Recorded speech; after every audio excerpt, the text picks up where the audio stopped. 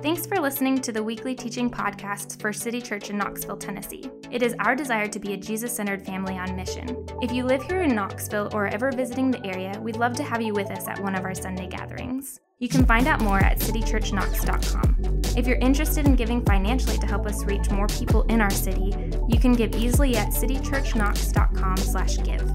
And finally, if this teaching is helpful to you in any way, we'd love to hear about it. You can email us at info@citychurchknox.com. With that being said, here's this week's teaching. Hey, I'm Aaron. It's good to be here. Thank you for the kind comments. I was told as a young man that beardliness is close to godliness, and just doing my best to live that out one day at a time. If we ever need to lay hands on Kent, I'm available. We can do this. But it's fun for me to be here, honestly. This particular community has a really special place in my heart. And I know Kent shared a little bit about getting to meet one another, but I'll let you in on a little secret for somebody who's been in pastoral ministry for most of the last 20 years. Pastors can be weird. We can be a really weird, unhealthy bunch. We can be very territorial, very insecure. And so being in the world of church planting, when you move into a community and you labor towards starting a new church, the reviews can be mixed. Even in the South, where we're pretty agreeable with one another, and people be like, "Oh, welcome to the community, brother." Most of the time, you get some flack. You do. And not all churches and pastors are real pumped about you being there. Dirty little secret. And so when you come across pastors who really from day one choose to be in your corner and to support what you're doing and to help champion what you're doing, it's a big deal. It's a big deal. And getting to meet Kent and Jeff from the get-go, they kind of just put their arms around us and said, "Hey, how can we serve this community that is being formed and the vision that God's put in you?" And so, man, it's true. We've been here, a year and a half plus, gotta be. And up until very, very recently, we just moved into the sanctuary, but they haven't charged us a dime for rent, which is a big deal, especially with COVID and everything shutting down, and a lot of churches are struggling. They have been just such a blessing. So I say all that because he really means what he just says, what he just said. And you guys are very blessed to have the staff and leadership that you do. And to get to come and talk to you about Jesus is one of my favorite things to talk about. So let's do that. So I know you've been journeying through Matthew, one of my favorite books of the Bible. I love the Gospel of Matthew. And suffice to say, up until this point, Jesus is walking around like a boss, basically, right? He is proclaiming the kingdom of God, and he is showing everybody, I'm king, right? And so we watch him say these things and then do these things and putting on display the goodness of God. He speaks to death and it dies, and he raises people from the dead, right? He's healing the sick. The lame are walking. Good news is being proclaimed to the poor. Freedom for the captives. Jesus is doing all these things. And then we hit this bump in chapter 11, and we find that Jesus he's ticked off. He's pretty angry. So I'm going to reread just a portion of what was just read. And this is what we find, okay, beginning verse 16. "To what can I compare this generation? They're like children sitting in marketplaces and calling out to others. We played the pipe for you, and you did not dance. We sang a dirge for you, and you did not mourn. For John came neither eating nor drinking, and they say he has a demon. And the Son of Man," me, Jesus, "came eating and drinking, and they say, here's a glutton and a drunkard, a friend of tax collectors and sinners. But wisdom is proved right by her actions." And now Jesus he's going to go off a little bit. He's got some things to say to his audience. "Then Jesus began to denounce the towns in which most of his miracles had been performed, because they did not repent. Woe to you, Chorazin! Woe to you, Bethsaida! If the miracles that were performed in you had been performed in Tyre or Sidon," I think I just butchered that. We were talking about how to pronounce that, but I think I just missed it. But something like that. "Woe to you! They would have repented long ago in sackcloth and ashes, but I tell you, it will be more bearable for them on the day of judgment than for you. And you, Capernaum, will you be lifted up to the skies? No, you'll go down to the depths. If the miracles that were performed in you had been performed in Sodom, it would have remained to this day. But I tell you that it will be more bearable for Sodom on the day of judgment than for you." Right? And so I think we got to ask a question. what's going on here, and why in the world is Jesus so angry in this moment, right? We watch him move, and one of the things I love about Jesus is he's a little bit unpredictable, right? He enters into moments and spaces and relationships and opportunities not always in the same way, right? It seems like we talk about the Spirit of God kind of blows where it will. And Jesus, we never know exactly how he's going to respond. And sometimes his message is full of so much grace and so much mercy. But in this moment, he is really, really angry in these towns where he's been performing these miracles. And I think we have to ask, why is that? And I think to understand that, we have to dig in a little bit to the first century and the world in which Jesus and his audience grew up in, right? We have to remember, first of all, that Jesus is Jewish, right? And so when we read the Gospels, when we read Jesus, like, this should really influence the way that we read and understand him. Like, he grew up a young Jewish boy with Jewish peers, right? Singing Jewish songs, hearing Jewish stories, worshiping the Jewish God, right? We have to understand that part of his story and his peers' story is, as the Jewish people, right? They were an oppressed people. Over and over again. It seems one of the commonalities of the Jewish people is there was always some bigger, badder empire that kind of had the boot on the neck of God's people, right? And so at this particular moment, the biggest, baddest empire that the world has ever known up until this time has moved in and taken over, right? The Roman Empire. For about 70 years. So all of Jesus' life, for all of his audience's life, there's this they live in a militarized zone, right? There is a military occupation on their land, right? And the land is precious to you as a Jewish person, right? All this, you grew up hearing the songs and learning the stories, studying the prophets, right? Listening to the story of God calling a people to himself and working towards restoring what had been broken by the fall and by sin, and then moves in this empire that could care less about your Jewish heritage. They don't care about your Jewish God, your stories, your faith, your culture, and they're taking over. In fact, you can't even go out on the lake to fish without seeing, the Roman troops making their rounds. There's been new villages that have popped up that are populated almost entirely by former Roman soldiers. They come from other nations, and they don't care about your people and your heritage and your story. So there's always like this kind of lingering fear as this oppressed, marginal people that your heritage and your faith is going to be squashed, right? At best, maybe Rome ends up just swallowing you up, and you just kind of become inundated with all things Roman culture, and you lose that. At worst, by force and military might, you get squashed as a people, right? And so one of the ways that the Jewish people kind of pushed back against this, one of the only things they could do is they took the education of their kids really seriously. Right? And they believed if we invest in the next generation and disciple them and teach them our story and our ways and about God, regardless of what military occupation is happening at the time, our faith and our culture and our story will live on. Right? And so in this kind of thing, they would start to educate you really young. So if you grew up Jewish like Jesus and his peers and his audience did, when you turned 6, you'd be invited into to study under a rabbi as a kid. In fact, there's a quote kind of shares a little bit of just the heartbeat and thinking behind this.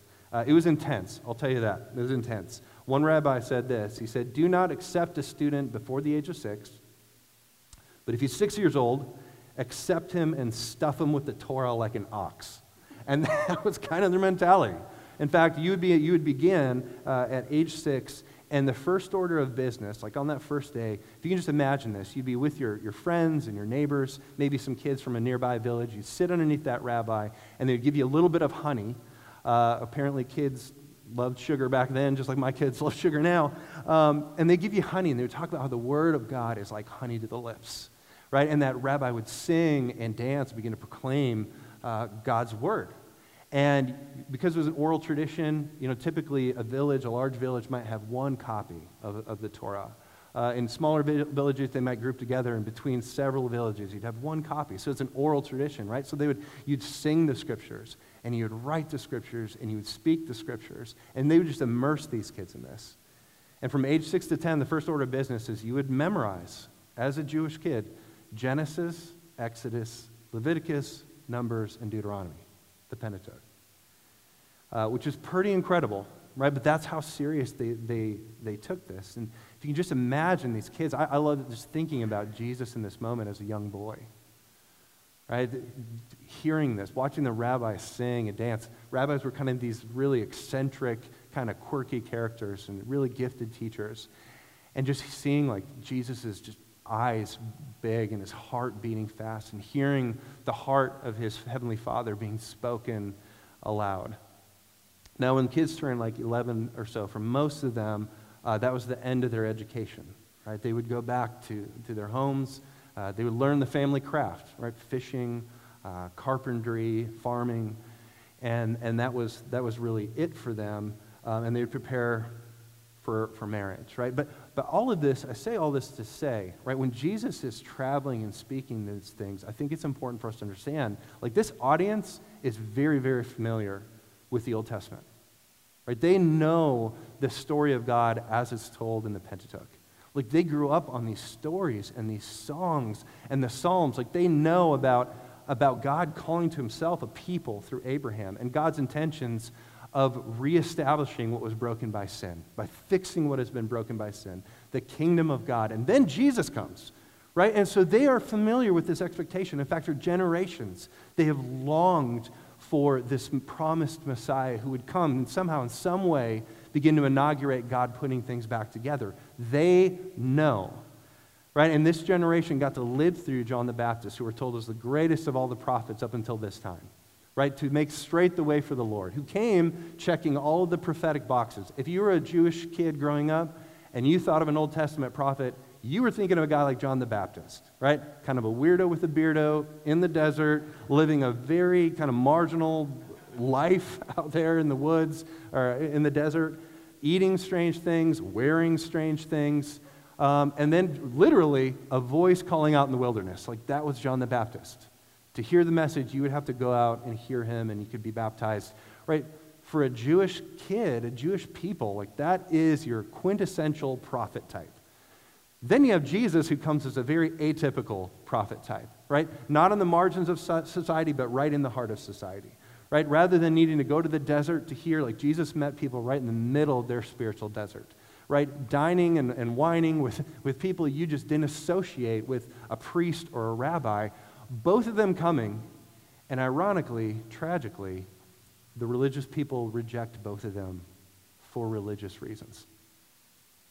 Right? They look at what John the Baptist is doing, they just dismiss him and say, oh, yeah, that's not hot, fiery, godlike passion. The dude has a demon. Right? So we don't need to listen to that. Right? Jesus, who is this guy? Right? He's eating and drinking with sinners and tax collectors. He's a glutton. He's a drunk.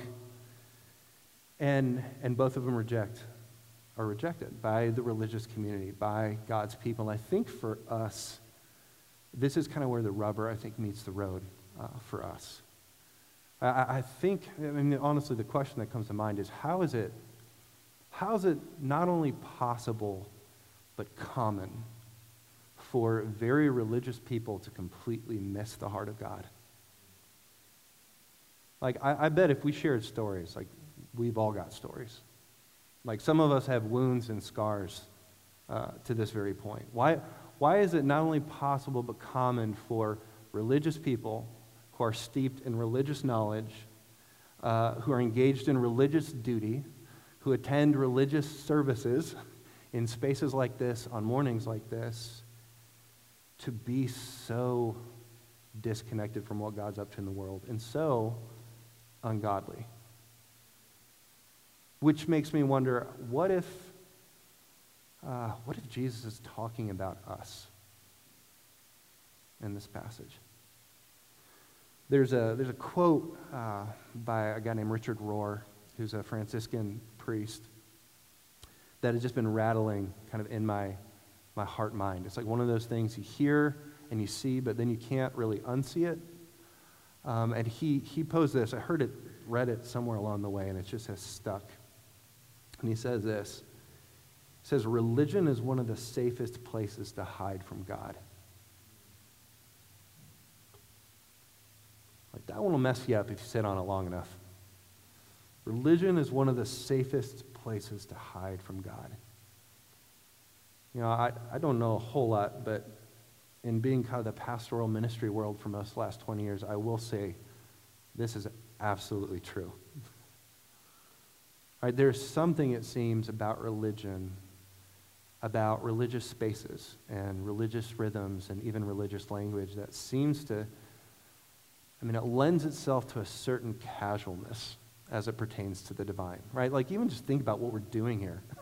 Like, we are gathered in this space, united, many of us, in a faith or maybe a curiosity about God, but we're gathering in the name of the holy divine other, to explore, to sing, many of us to worship and to follow the one who's bigger and greater, if we're all honest, bigger and greater than we could ever possibly know. We're just scratching the surface on a morning like this, but it is a really big deal. The one who spoke into existence everything that we know about reality, and yet if we're not careful, right, we become so passively comfortable in a space like this, doing things like this, talking about things like this, singing songs like this, that I think we can miss the enormity and the beauty and the mystery and the power of what we're being invited into and what we're actually doing in this moment, like together. I remember sitting with, and here's one of the really ironic things about this, is it seems like irreligious people intrinsically get this. I remember sitting with one of my neighbors who's not a believer. He's an atheist, great dude, and we were hanging out, and I was at a point in my life where I was kind of prepping to go to seminary. The one thing I said I would never do, and the one thing for years I told people, yeah, don't go do that.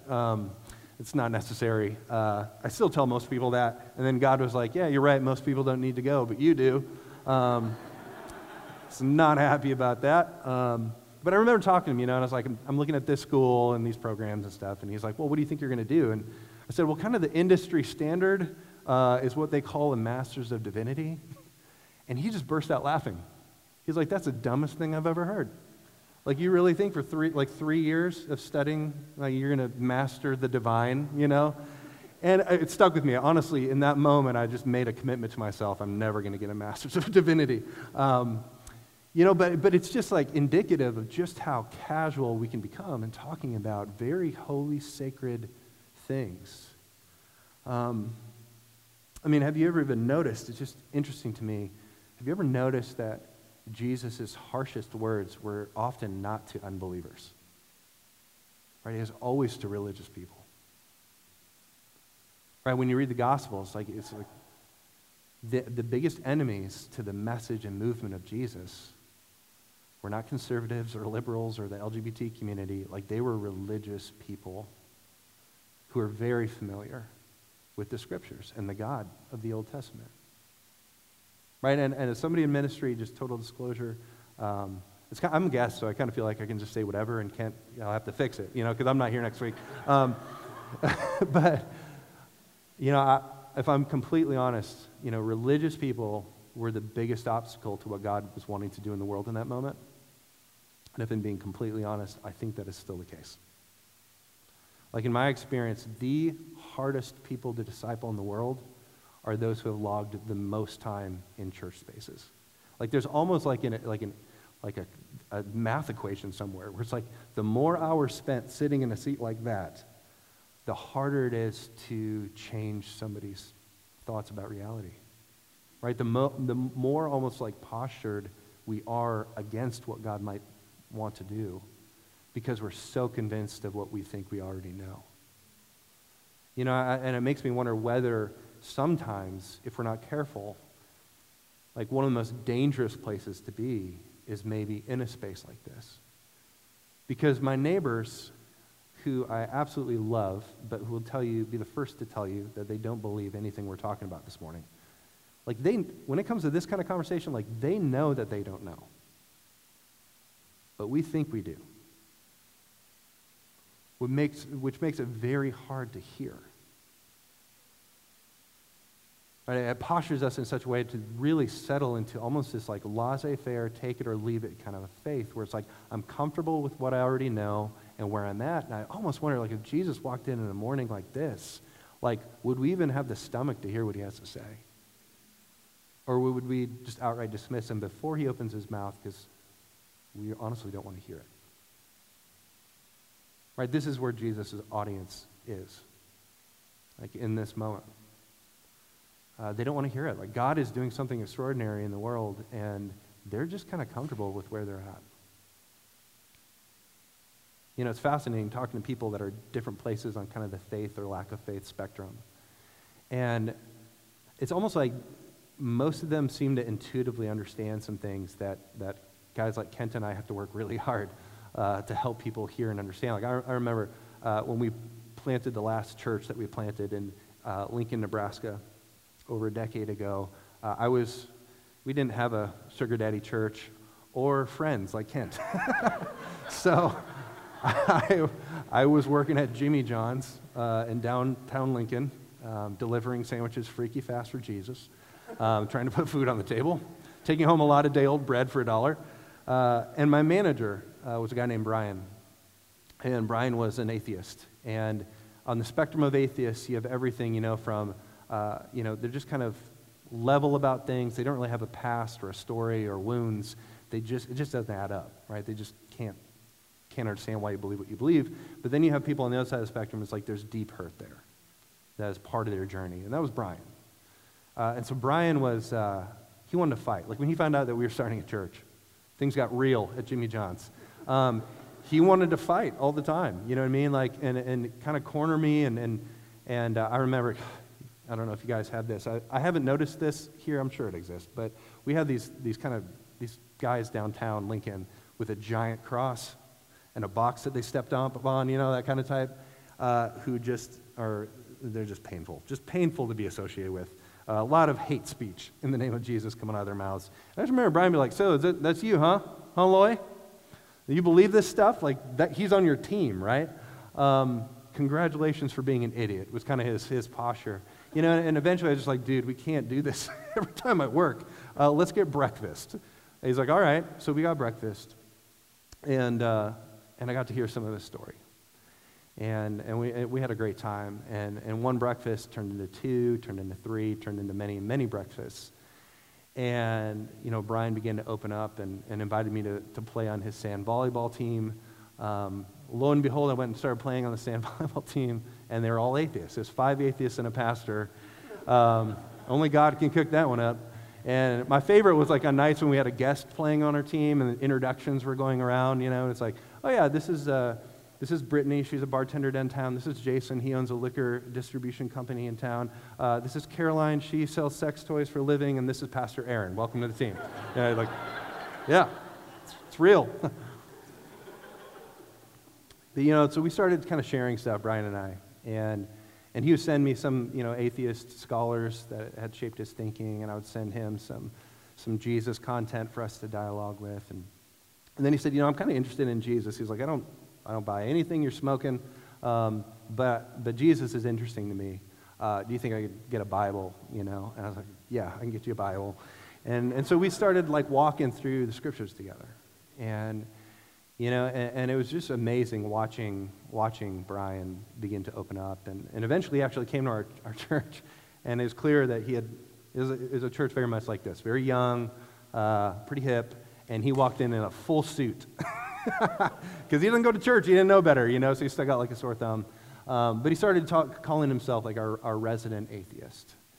And I would invite him. We would do like 3-4 weeks of focused fasting and prayer every year. And we invite people kind of all over the faith spectrum. It's like, just journey with us. Like, scientifically, prayer, meditation is good for you. Like, best case scenario, nothing happens. God doesn't speak to you. It reaffirms everything you already don't believe.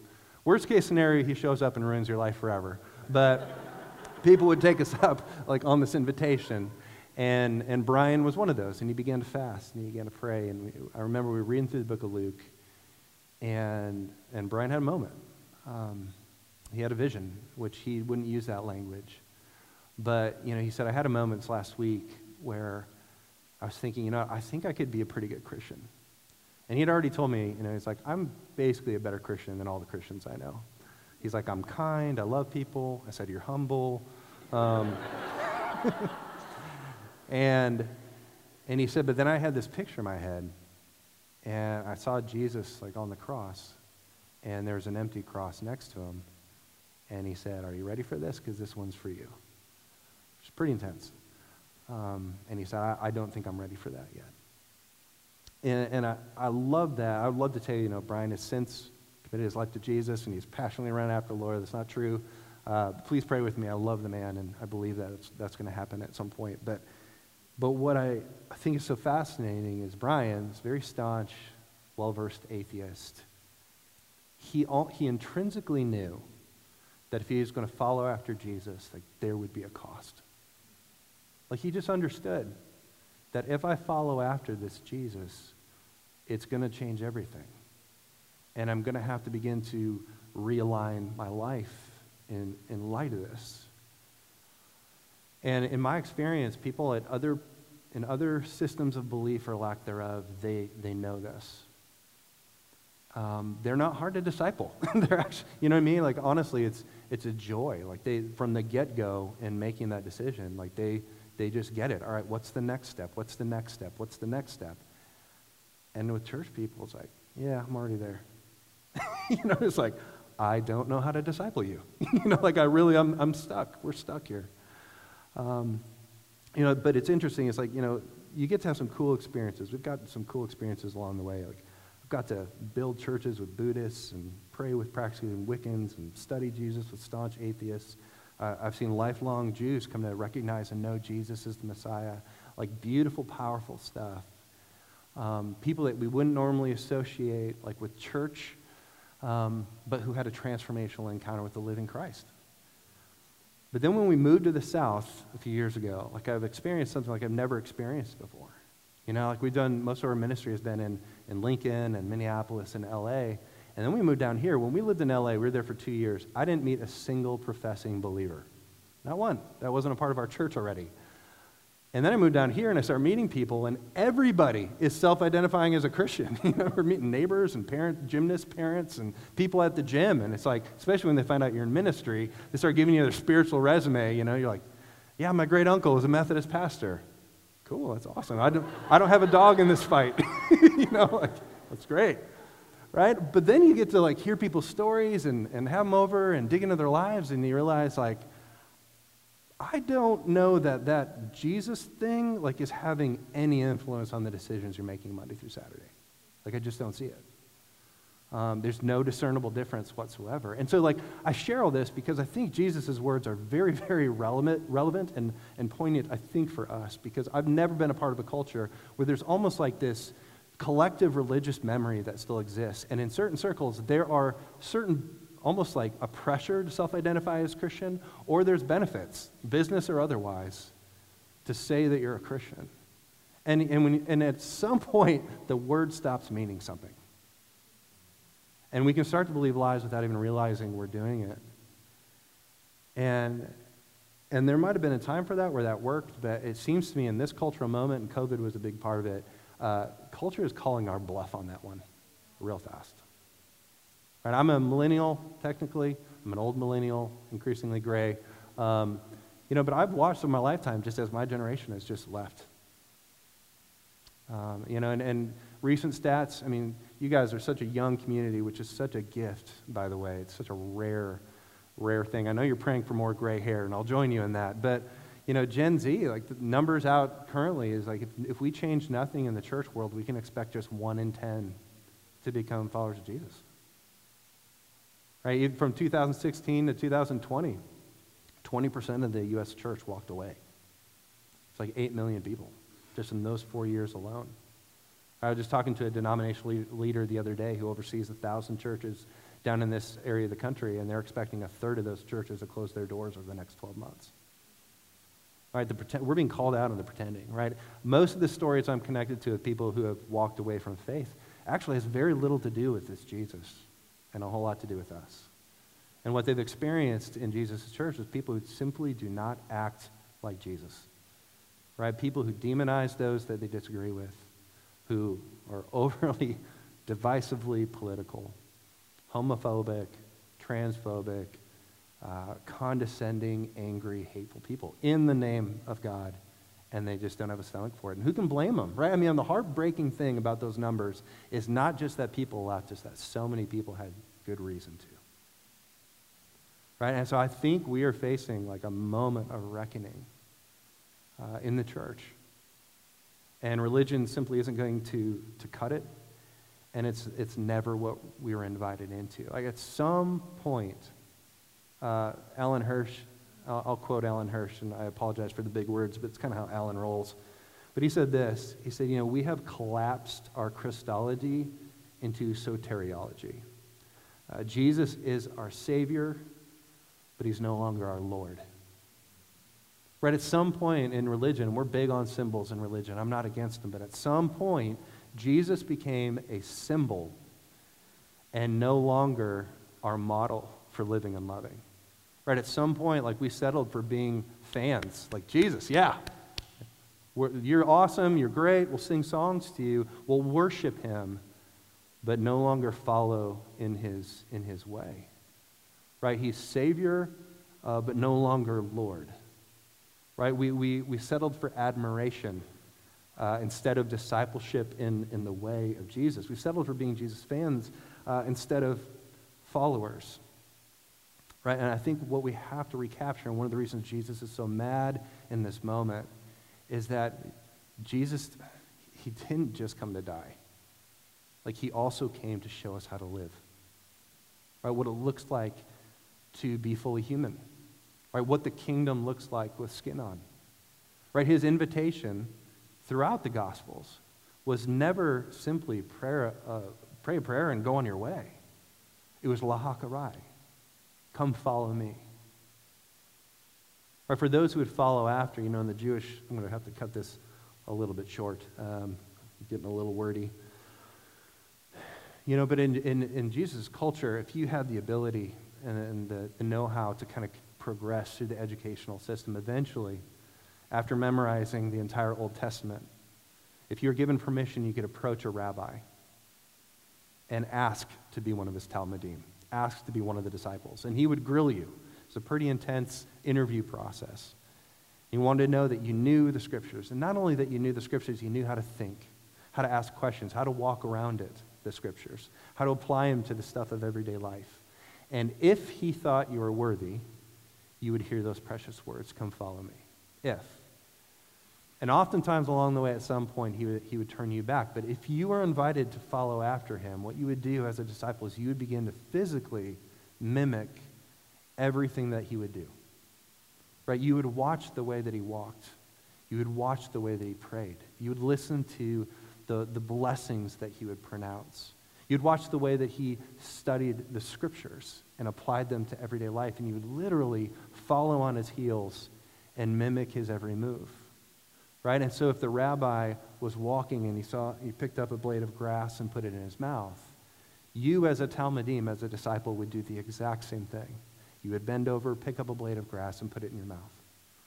Right? If the rabbi went over and picked a fig and smelled it and took a bite, you would go over, take a fig, smell it, and take a bite. Everything that the rabbi did, your goal was to follow after him. And the rabbi would choose you specifically. What the rabbi was looking for was somebody who could carry on their legacy. Right? Somebody who could carry on what they call that rabbi's yoke, which was their interpretation and application of the Scriptures, which is part of the reason that rabbis were so picky. They were looking for somebody who could become just like them. Right? And so this gives all kinds of added meaning when we talk about our relationship to Rabbi Jesus and what we're being invited into. Right? Out of this came this blessing, this ancient blessing. And it was, may you be covered in the dust of your rabbi. Right? May you follow so closely on his heels that all the stuff of life gets kicked up and covered all over your person.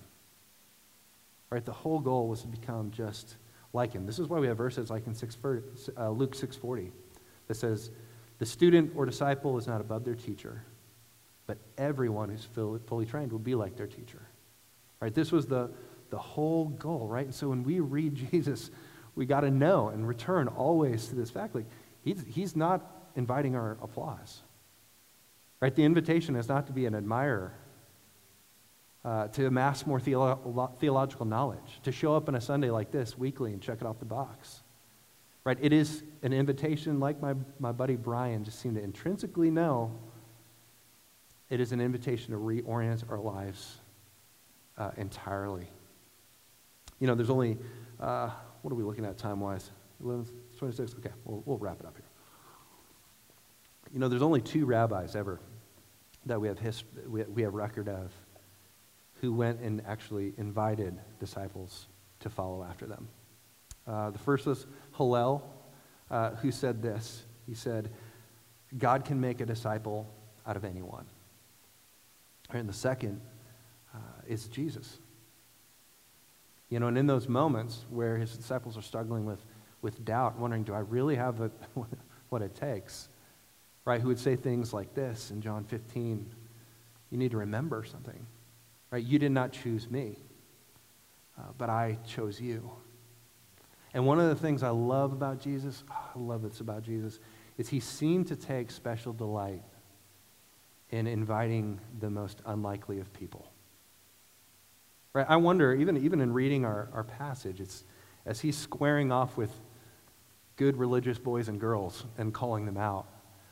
Maybe it shouldn't surprise us that Jesus was always going to the margins to invite people that we probably wouldn't normally associate with religion. Right? He would go and invite people like fishermen and tax collectors. Women. It's a big deal. Right? This particular time was a very patriarchal society. Like, women were often on the value chain just above cattle. Like, they couldn't even testify in court because their word was not deemed reliable because they were women. Right? Women like Mary Magdalene and Joanna and Susanna were invited to be a part of his Talmudim, to follow after him, to be a part of his ministry. Women bankrolled his ministry. How radical is that? I love it. The woman at the well, one of my favorite passages. Right? She's the wrong gender. She's the wrong race. She's been in a handful of marriages. Now she's living with somebody else. And Jesus immediately not only seeks her out to love her in that moment, but she immediately becomes a part of his ministry in that moment. Right? Young and old, male, female. Like Jesus was a radical. You know, and you got to know this Rabbi Jesus, he's still alive. And he's still calling disciples to himself. And you know, he said some really strange things about his yoke as a rabbi. This is what we read in Matthew 11, verse 28. He says, come to me, all you who are weary and burdened, and I will give you rest. Take my yoke upon you and learn from me, for I am gentle and humble in heart, and you will find rest for your souls. For my yoke is easy and my burden is light. Rabbis didn't talk like that. Right? Rabbis talk more like, come to me, you who are exceptional, right? You who are the A+ students, you who can work your way around the word, you can perform at an optimal level when called upon, you come to me. And Jesus steps in. You know, one of the burdens in this moment for the Jewish people who were trying to be faithful is nobody really know like whose yoke was right. Right? You had all these different interpretations. You had traditions in the Jewish system where their focus was all about dotting the right I's, crossing the right T's, as many of you, as I'm sure you know, like added all kinds of rules in trying to curb people's faithfulness to it. And so much so that, man, if you were a woman, you couldn't participate to a certain level. If you were poor, you certainly couldn't participate at a certain level. And then the Son of God shows up, God in the flesh, the Messiah, and what are his words? Will you breathe? Come to me. You will not find more weight, more shame, more of this, all of this stuff that's sucking the life out of you. My yoke is easy. My burden is light. Right? Yoke yourself to me and you'll find rest for your souls. I mean, what kind of grace is this? What kind of rabbi is this? A rabbi worth following, I would certainly suggest. It's beautiful. It's incredible. So, I got to wrap up. I would say this. There are a lot of things that pass for Christian these days. We've got Christian radio, Christian colleges, Christian books, Christian conferences, Christian churches, Christian people. I think for us, if I could encourage us and challenge us in any way, is I think our litmus test should be, if it does not look or feel or taste or smell or sound like Jesus, it's not Christian. We don't get to call it Christian. It's something else. It might be very religious. But those two things are not one and the same. Jesus never invited us to be Christian in that sense of the word, but instead to be disciples. And who still calls, Lahakarai, come follow me. Let me pray for you. And we'll worship, right? Yeah, let's do that.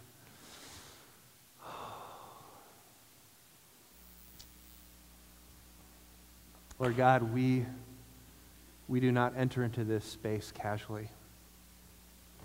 We acknowledge that we are in the presence of you, the all-powerful, all-holy, glorious one. Lord, we thank you that we got to see in Jesus. We get to see even now as we dig into the Gospel of Matthew, your person and your goodness put on display.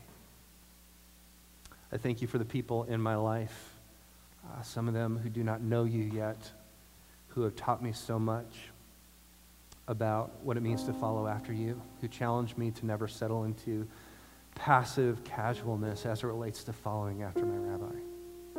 And Lord, I ask that even now, for everybody in this room, regardless of where they are currently in this moment spiritually with you, that they would hear your words. Lahakarai. Come follow me. I thank you that that is an invitation for the people in our lives that we would never guess would walk through the doors of a church like this. People we might never guess would be the ones to bend the knee and speak the name and follow after you, Jesus. But they too are invited. And I thank you for the hope for recovering Pharisees like myself, that the invitation stands. So Lord, we come before you now as your people, as friends, as a faith community, and lift up your name. Pray that all these things in your great name, and all God's people said, amen.